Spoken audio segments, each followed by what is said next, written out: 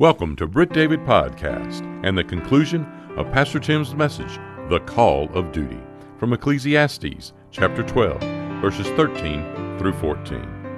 Back in 1974, country musician Freddy Fender released a song called Wasted Days and Wasted Nights. Sounds like that could be the subtitle for the Book of Ecclesiastes. Solomon seems to be expressing the regret he feels for the foolishness of wasting time being carnal. Now he just wants to find the one thing that gives meaning to life, and he finds it in obedience to God. Here's Pastor Tim. But Ecclesiastes is not written to depress you. It's not written to be a fatalistic book. There is a point. There is a reason. It's why we get this very close-up view to Solomon's thinking and Solomon's heart. Solomon wasn't perfect, was he? I'm not either.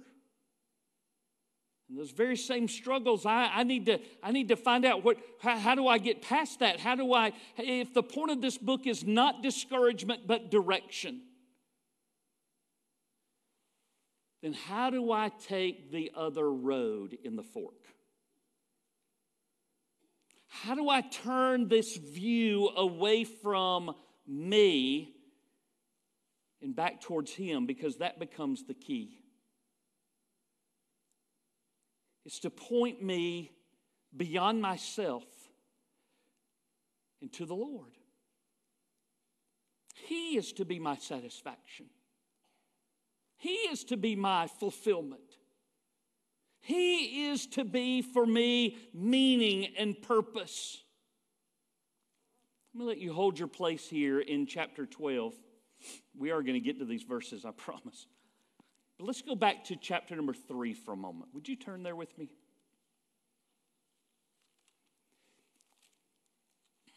In chapter number 3, verse number 11, there's a verse that you need to mark. This is what it says. He has made everything beautiful in its time. Sometimes Kathy plays that in song version, and we sing through that. But it's the rest of the verse that really grabs a hold of my heart. He has made everything beautiful in its time. Also, He has put eternity in their hearts, except that no one can find out the work that God does from beginning to end. What in the world does that mean?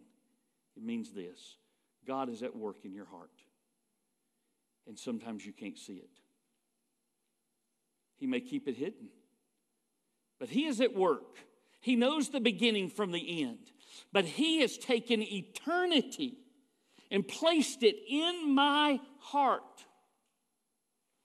So why do I keep trying to fill it with things that are temporal? If God has taken your heart as a believer and He has placed eternity there, do you really think that your work is then going to satisfy that hole?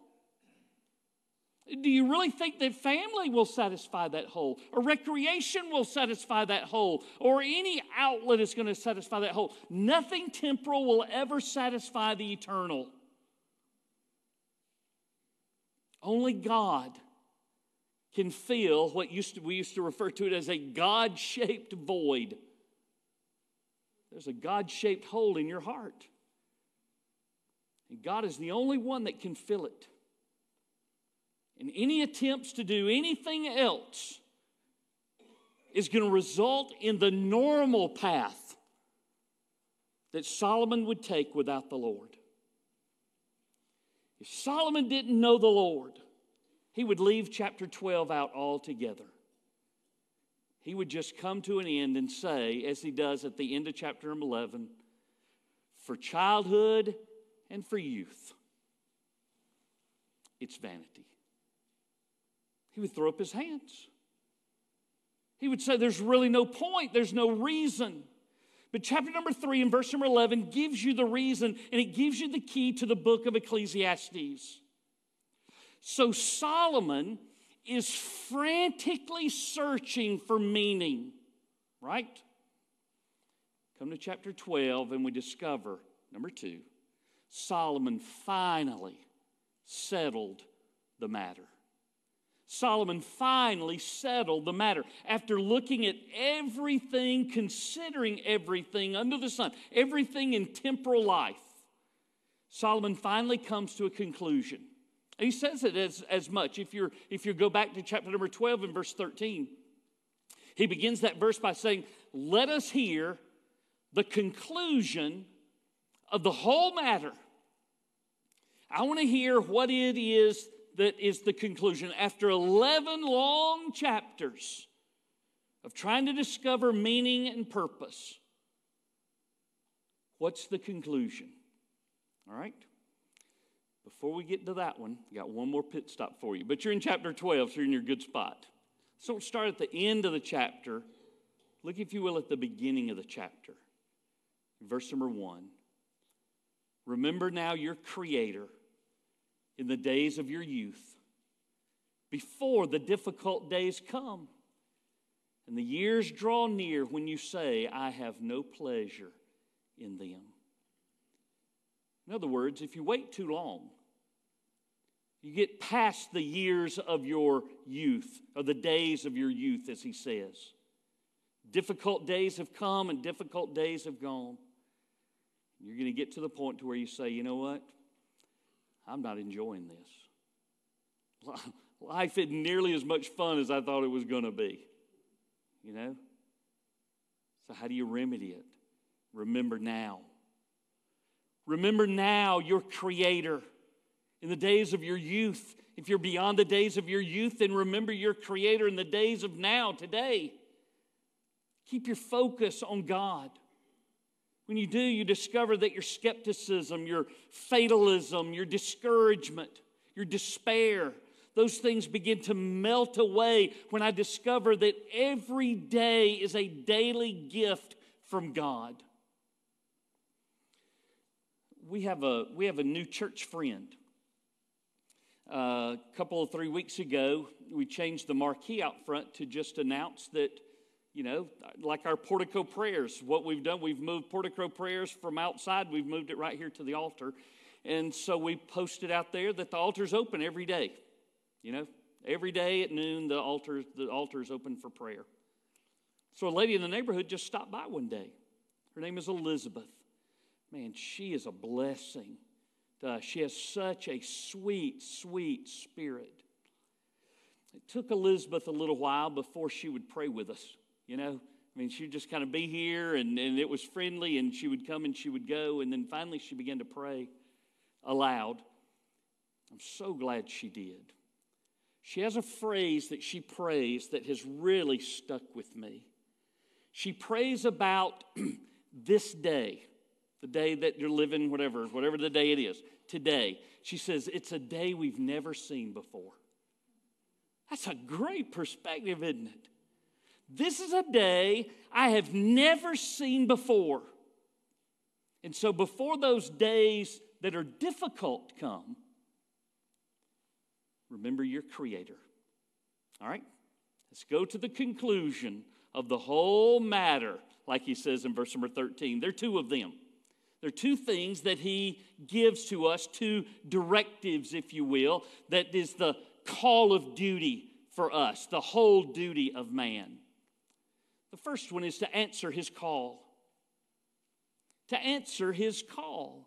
And even in that, there are two things that he says here in verse number 13. He says, first of all, fear God.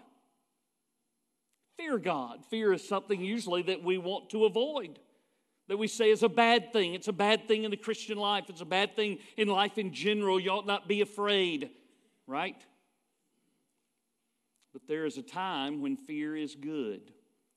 And the fear of the Lord for the believer is both good and it is appropriate. In fact, in both the Psalms and the Proverbs, the Bible says the fear of the Lord is the beginning of wisdom. Job, who would have written his before either one of those books got written, he simply said, behold, the fear of the Lord, that is wisdom. If you want to know wisdom, it's not found in philosophy. It's not even found in theology, so to speak. It's found in the fear of God. That's where it begins. So what does it mean? What does it mean to fear God? It does mean a genuine reverence. It does mean a deep respect for the Lord.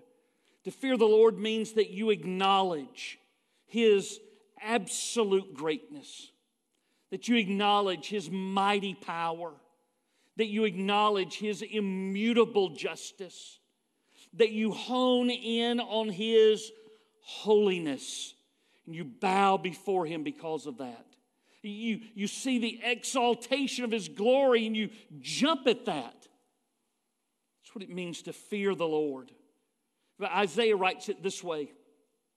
Isaiah in chapter number 8 and verse 13 says, the Lord of hosts, Him you shall hallow, Him you shall treat as holy, we could say.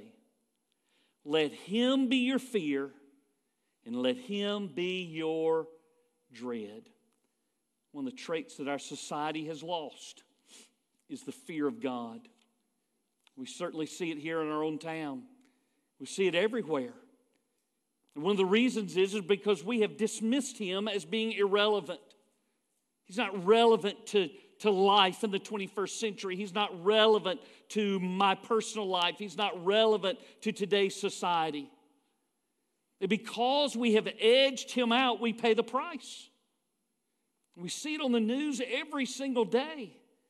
And you live it in your home. You live it at your job. Every single day, a group of people who will not honor the Lord for who He is.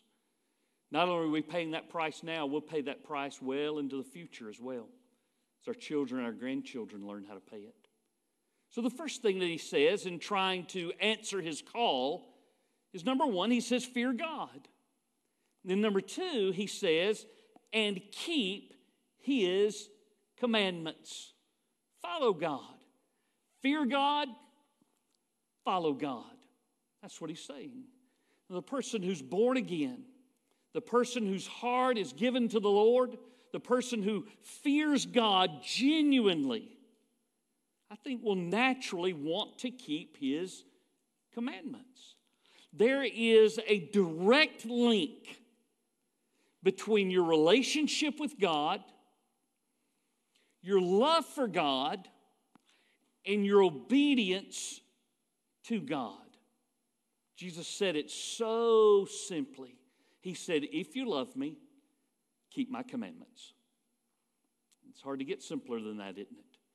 John writes in his first epistle, he says, by this we know that we love the children of God, that we love one another, when we love God and keep His commandments. For this is the love of God, that we keep His commandments.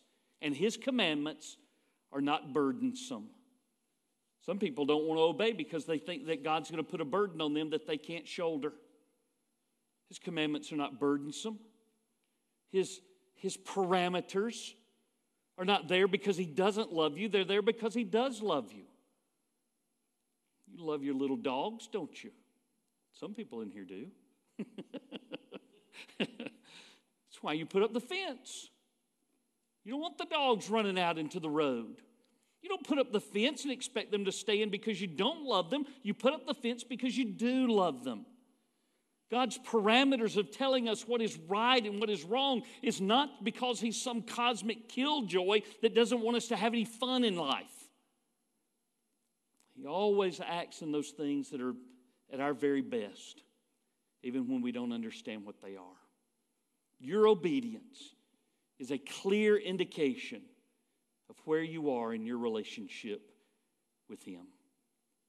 And those parameters that He gives you are simply expressions of His love for you. This is our duty, soldier. You answer the call? You fear Him? Will you follow Him? Answer His call. That's number one. Number two, in this conclusion that he finds, settling the matter finally, is number 2 is to account for your conduct. Account for your conduct. He says, fear God and keep his commandments, for this is the whole duty of man. For God will bring every work into judgment, including every secret thing. Everything. The Bible says, so then, each of us shall give an account of himself to God. You're going to give an account for your actions. The Bible says that God will render to each one according to his deeds. But you're also going to give an account for your words. He says, the Bible says, but I say to you that every idle word men may speak, they will give account of it in the day of judgment. So what does Solomon say? God will bring every work into judgment, including every secret thing, those things that you think that nobody else knows about, whether they're good or whether they're evil. He'll bring those things through in judgment. How does that help me to discover meaning and purpose in life? Because ultimately, if I'm living for the Lord, I'm going to be held accountable for it. And if I'm not living for the Lord, I'm going to be held accountable for it. If I'm trying to find happiness and meaning and fulfillment and all those things in any of these temporal things that the world offers, I'll be held accountable for it. The Bible says it is appointed unto man once to die, and after that, the judgment. And I know there are Christians, they'll say, I'm not going to be judged. I belong to Jesus. Okay, well, your heaven and hell, that judgment is taking place already. What you do with Jesus, that does decide that. But no matter whether your eternal destination is heaven or hell, you're going to be held in judgment, right? Unbelievers are going to stand before that great white throne judgment. Believers are going to stand before the bema seat, the judgment seat of Christ, and give an account of all the things done in the body. We are held accountable. And if you're not held accountable for what you do and for how you live, can't you come to the same conclusion then that it really doesn't matter? It matters that you put God first, because he's the one that you'll answer to. Do you remember the show Everybody Loves Raymond? In one of those shows, their daughter Allie asks her dad, she says, why were we born? She says, why did God put us here? Of course, Raymond doesn't have the foggiest clue. You know, he doesn't have the foggiest clue about many things. He surely doesn't have a clue when it comes to answering this. And so he does what just about anybody else will do. He goes to a bunch of other people who don't know what the answer to that question is and begins to talk to them. He talks to his family. You know, how are we going to answer this? You know, and the dad has something that he offers. The brother has something that he offers. Finally, Marie, who is Raymond's mother, says, oh, I know. It's all in the Bible. And then she gets up from the couch and she goes over and she grabs the Bible and she comes back and she opens it and she says, in the beginning, God created the heavens and the earth. Blah, blah, blah, blah, blah. And as if she's going to read through it and find it, you know, somewhere. If she had just skipped all the way to Ecclesiastes chapter 12, should have found the answer for little Allie. Because it's the answer for a fictional character, but it's also the answer for us. What does the meaning of life really boil down to? Let us hear the conclusion of the whole matter. Fear God and keep his commandments. For this is the whole duty of man. For God will bring every work into judgment, including every secret thing, whether it is good or whether it is evil. That's our call to duty. Let's pray. Father, like a good soldier, we report for duty. It really doesn't matter if we fully understand everything that we signed up for when we signed up. We have signed up to please you. As that unfolds for us in our life day after day after day, pray that in those, sometimes those very small moments of obedience, not just the big ones, but just the little daily matters where we do what we ought to do simply because it's right and because it glorifies and honors you. Would you give us satisfaction? Would you give us a sense of fulfillment, knowing that we carry on the way that we ought? Father, may everything else in our life dim in comparison to our walk with you. I pray that you would bless it. I pray that you would grow it. As we read our Bibles, I pray that you'd help us and give us understanding and give us application. In Jesus' name I pray. Amen. Stand with me where you are, if you will. If you want to come to the altar, please come. If I can help you, I will. Let's sing and pray and just do what the Lord impresses on you to do. Ready? This year at Britt David, we would like to challenge you to join us in reading through the Bible in a year. This is a great and rewarding way to start your day, and it is never too late to start. If you would like a copy of the reading plan, you can request a copy at churchoffice@brittdavid.org. Pastor Tim would love to connect and share with you about a personal relationship with Jesus Christ and how you can know that Jesus is your Savior and Lord. That address is churchoffice@brittdavid.org. We are located at 2801 West Britt David Road, Columbus, Georgia, 31909. Thanks again for joining us here on Britt David Podcast.